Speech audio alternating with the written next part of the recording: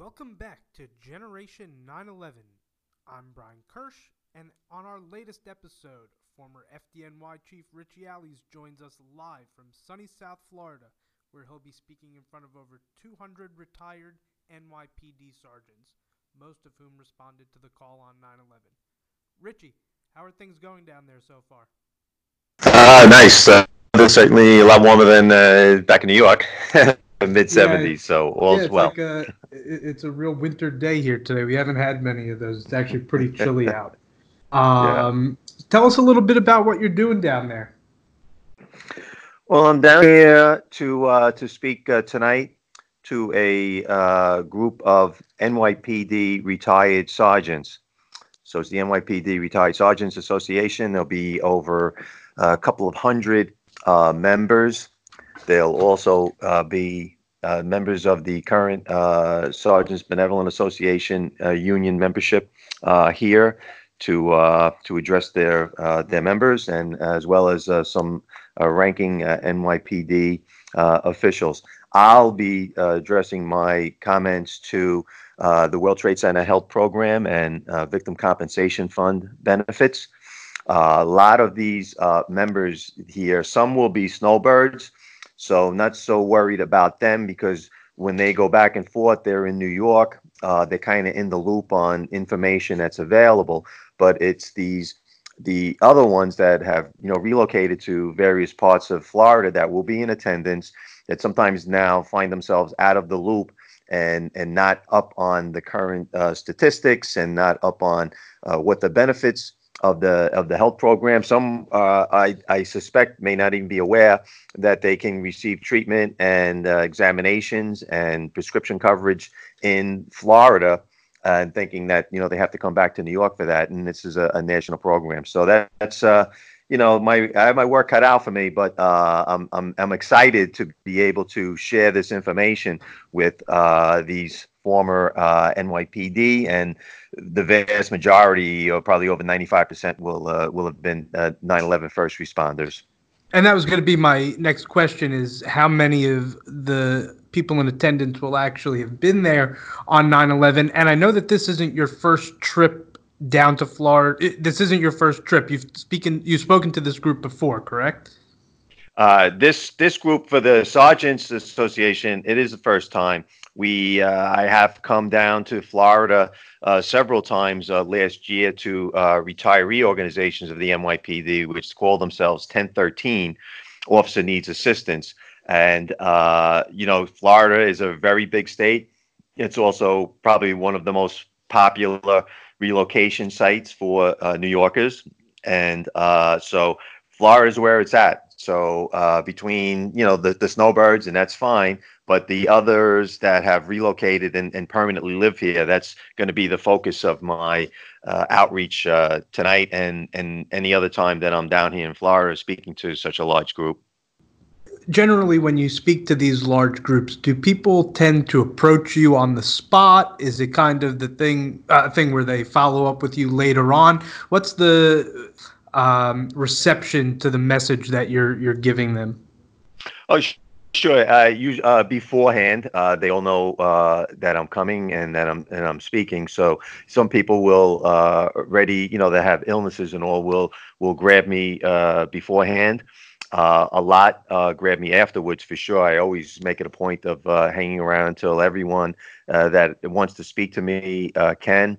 I also give everyone a questionnaire check sheet to fill out and get back to me. And when I get back to New York, I can follow up with them, because sometimes people, that they have specific questions and they can't stay, and it's personal medical information, and maybe a person doesn't want to stand up in a room and kind of share that. I totally get that, and nor should they. We'll follow up. So it's the beginning of a relationship, with anybody that I come in contact with that reaches out to me for assistance, and that's the lifeline. And it works great, and I'm very happy to be the vehicle to supply this information, and to be the conveyor of good news on the benefits that they're entitled, and also being able to assist people that have illnesses and have needs and may not be aware of the benefits that they're entitled to. I was hoping that you could relay a story to me that you had told previously about meeting with, I believe it was somebody from the NYPD who had something under their fingernail. Yeah, it was related to skin cancer, which the cancers that are prone to 9/11 first responders, and there's a host of them. The law covers 68 different cancers, but skin cancer is the most common, and actually, it's become the most common illness. Believe it or not, the air down in Ground Zero had the pH this consistency of Drano. So these particles get in under the skin, so it has nothing to do with exposure to the sun. But I had a gentleman who in mid 50s in perfect physical condition, had no illness, and had developed some spotting on his arm that he became concerned with and got a skin checkup. And everything, his body, everything was fine. Even the blotching on his left arm was nothing to be concerned about. But the doctor noticed discoloration under one of his fingernails, and he did a biopsy, and it came back. Not only was it skin cancer, it was melanoma, which is the most aggressive form of skin cancer. And he had to have his index finger amputated, and he went through chemotherapy because the cancer cells are now floating through the body. But a great ending to the story is that he's around to be able to share that story and allow me to share it with everyone else. So had that been left unfound, I think we'd be telling a different story. So, and I like to share those scary kind of stories to get people's attention, because you can just say, hey, skin cancer, and a person will think, well, okay, it's no big deal. Well, it maybe not, but yeah, it can be. So nothing to fool around about, that's for sure. I think that's a great message to give, and we want to amplify that message. And I know that tonight's event is open to the media, open to the press. Can you tell us a little bit more about your relationship with the press and how important it is that these sorts of events are open so that the message can be amplified even more? Yeah, it's great opportunity having the press here, because everything is local. So the local press here will assist getting the word out, because a lot of these benefits and all, especially people that have relocated from New York, if they were exposed to the toxins, they don't necessarily have to be NYPD. But in reading stories, people will get to understand what's going on and what's available to them, and they can find me.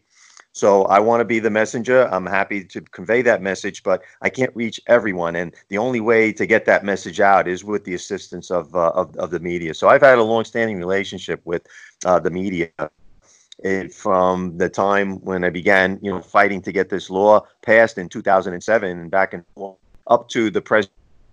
The law is permanently in place, but my biggest obstacle is really now just reaching everyone, a population pool of over 400,000 people that were exposed, and people that came from all parts of the country.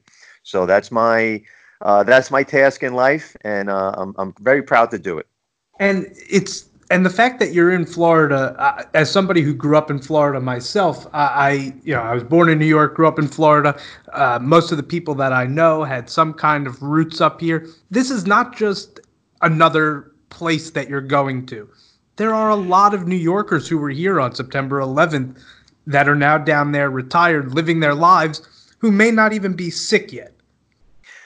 Exactly. And the time to find out what you're entitled to or where you go for help is not when you become sick.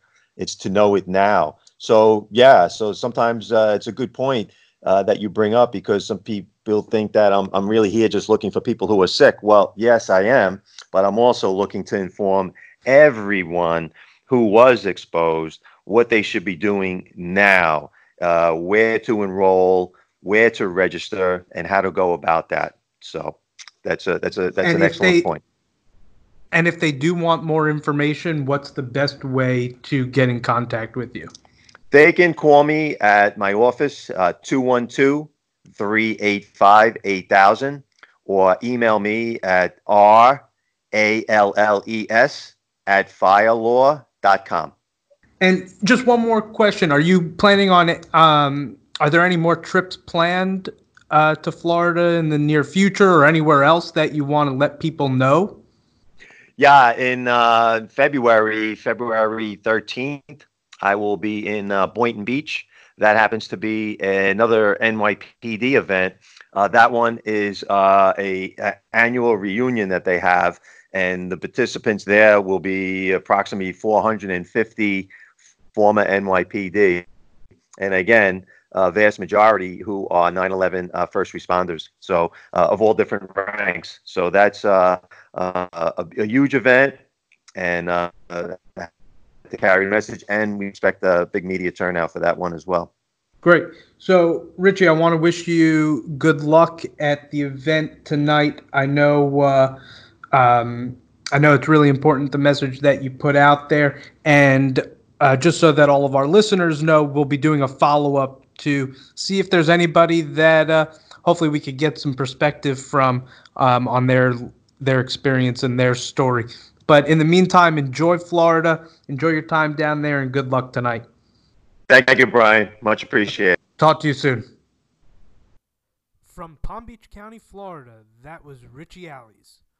I want to thank you all for tuning in to episode 2 of Generation 9/11. Richie and I want to remind you that as of now, we are available practically anywhere you listen to podcasts, including the Apple Store and Google Podcasts. And just a reminder, if you have an idea for a future episode or have any questions, you can reach out to us at generation911@outlook.com. Looking forward to speaking to you next time.